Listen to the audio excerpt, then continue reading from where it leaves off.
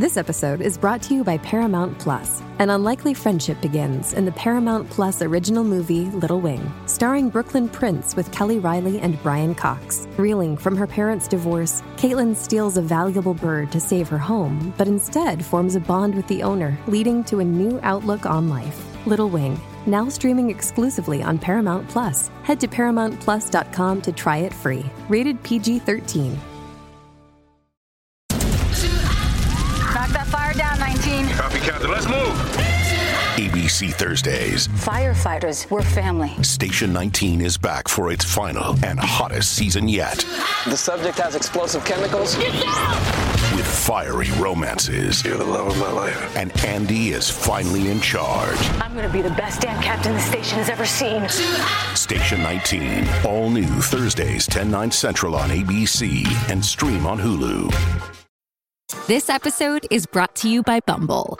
So, you want to find someone you're compatible with, specifically someone who's ready for a serious connection, totally open to having kids in the future, is a tall, rock-climbing Libra, and loves rom-coms with vegan pizzas on Tuesdays just as much as you do. Bumble knows that you know exactly what's right for you. So whatever it is you're looking for, Bumble's features can help you find it. Date now on Bumble. Hello and welcome to This Day Rocks from Vintage Rock Pod, the daily podcast looking back on this day in the history of rock. I'm Paul Stevenson. Now today is August the 3rd and we wish a happy birthday to drummer Martin Atkins.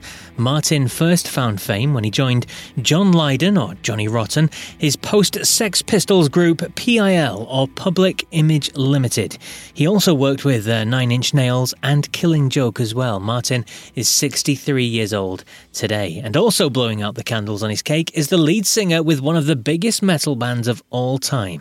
Turning 59 years old is Metallica's James Hetfield. But for today's story, we look back on an album released on this day in 1987. Yes, released 35 years ago today was Def Leppard's iconic album Hysteria. This went to number one in pretty much all the English-speaking countries around the world, the US, the UK, New Zealand, Canada and Australia, and ultimately went on to shift more than 25 million copies worldwide. 12 million of those in America, where the album also spawned 7 hit singles and elevated them to top-tier rock status, which is not bad for a group of lads from Sheffield in Yorkshire in England. Now, with me to talk about the impact this album had when it was released and the legacy it left behind is co-presenter of the Ugly American Werewolf in London podcast, Action Jackson.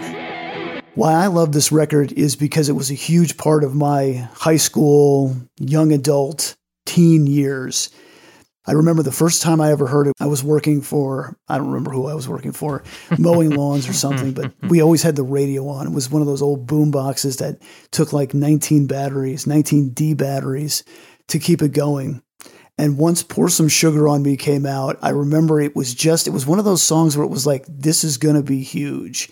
Mm-hmm. And I was excited because Pyromania was a big part of my record collection. I didn't have that many, so it was still near and dear to my heart. And I was excited about the next release. And what was this going to be? Was it going to be something that I wanted to listen to? Was it going to be too pop? What was going to happen? So I got a copy. I started to listen to it. And then by the time I got back to high school in the fall, it was all over the place. Every single genre of kid that you could think of was into it. The metalhead kids loved it because it rocked. And it was the continuation of Pyromania. The MTV people who maybe had never heard anything off the last record loved it because it was in such heavy rotation. And I mean, let's face it, the lads from Sheffield were not too tough to look at. They had a nice kind of edge to them, but also, you know, if they were at the poster in your room, your mom wouldn't be too mad at you. And it just kept going from there. I think in the United States, we love the next thing to be bigger than the last thing. And Hysteria was definitely that.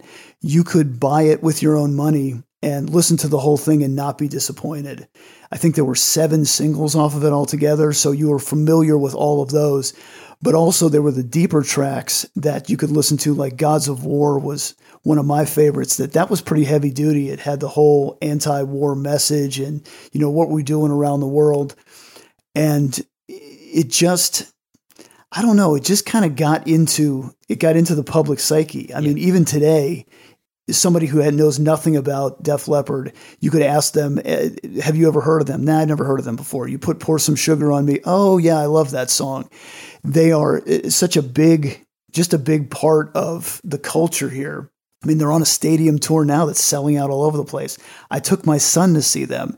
He's excited to listen to their back catalog, and even the Diamond Star Halos that they put out now are big. To underestimate or to think that Def Leppard is not one of the biggest bands in the United States is a misnomer.